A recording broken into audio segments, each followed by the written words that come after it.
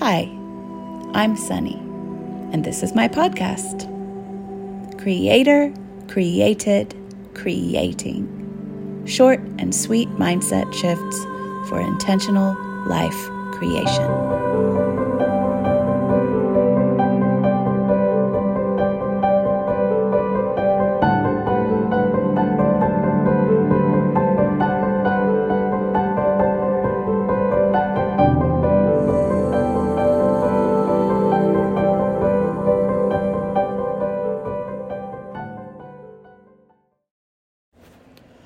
What to do when you feel the pain. So when you feel a wave of pain, contrast, tension, the opposite of what you want to create and what you want to feel, the best thing to do,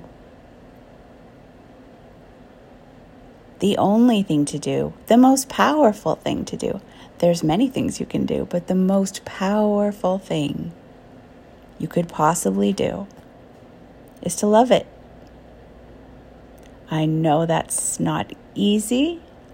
I know it's not what you want. I know it's counterintuitive. Why would you love some awful way you feel?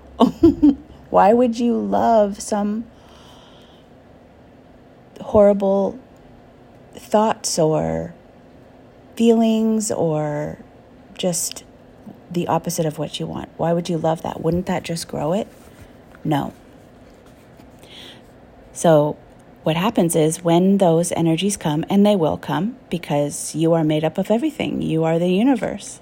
Of course it's going to come. Of course it's going to be reflected. And of course it lives in you. So when it comes, the most powerful thing that you can do is to give it unconditional love. There is nothing in this world more powerful than unconditional love. Nothing. So what you're doing is you're introducing that power and the vibration of that, the energy of that, the tuning and the hum of unconditional love. So you've got this, imagine it as this little cloud of energies. And it's not bad, it's not wrong, it's just, it feels bad. But it itself is not bad or wrong. It's come from somewhere, it's expressing something, it just is. It just is like a leaf on a tree is. So, fighting that energy though, making yourself wrong for it, making it wrong, making the world wrong, but mostly we tend to make ourselves wrong for having it. The more we fight it, the bigger it gets. And I know you've heard things like this before, but it's helpful to be reminded of this because you face it all the time. When it comes, just don't fight it. And bring it love if you can. And if you can't bring it love, bring it acceptance. Okay, here it is. Okay, that's okay. Here it is. Because the fighting it just grows it and makes you more and more entangled in it. And it gets stickier and stickier. And it makes you believe that it's more important than you, that it's more important than your awareness, or that there's something in that is the truth. And it's not true or false, it just is. And when you step back from it, so a lot of times people are afraid, well, if I do that, then I'm not going to get like the insight that I need or the learning about myself or some nugget that I need to know about this or some way I need to make myself safe around this or whatever. And I'm here to tell you that you will see anything that you need to see far easier when you have some space. And bringing love and acceptance to something is automatic space.